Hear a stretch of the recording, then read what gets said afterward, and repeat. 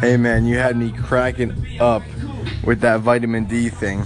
Just keep it going, keep posting, and I'll keep listening. Really appreciate it. Also, if you have any questions about cannabis or the cannabis industry, feel free to hit me up and we can talk about it on air or off air. No worries. Doesn't matter to me. So keep going, keep hustling, and stay positive. Thanks for the call in, Cannabis Hustle.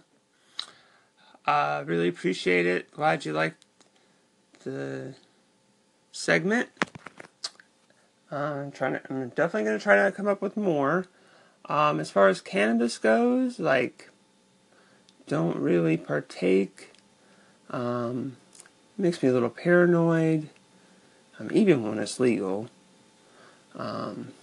Makes me feel a little slow, just want to sit around, and just not for me, but that's cool that you like it, are interested in it. I maybe would be interested in the history, what in the heck happened, a Schedule 1 drug, crazy.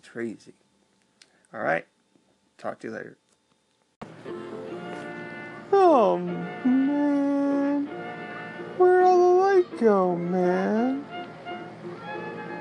I just want the light to come back. Somebody tell the light we missed the light.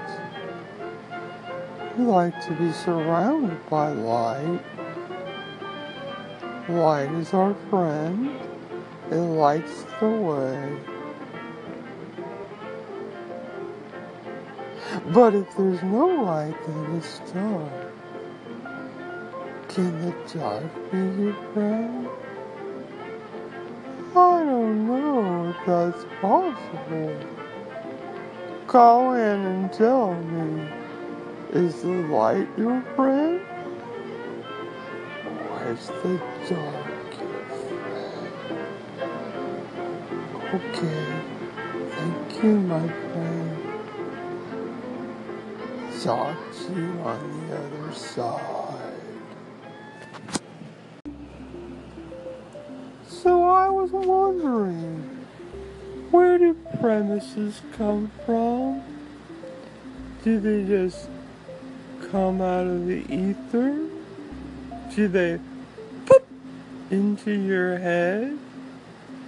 Do you just reach around and stumble on the ground and then you find one under something really squishy? Or you have to get your hand stuck in a hole and you're tugging on it, and then you're oh, look what I found. It's this thing we call a premise. And now let's play with this premise. And sometimes we're gonna beat the premise, and we're gonna need the premise, and we just need a premise, okay? It's okay. We can think of something. Okay, let's get on that right now. Yeah. You call in and tell me how to find one. I really think I maybe need one, or else it's just rambling. Rambling can be fun. Do you like to ramble? If so, check 1 on box 3 on line 37, and then flip the script over, seal it up, mail it to the P.O. box that we talked about last time. Don't forget to put a big old stamp on it. And then, there you go. Alrighty, goodbye for now.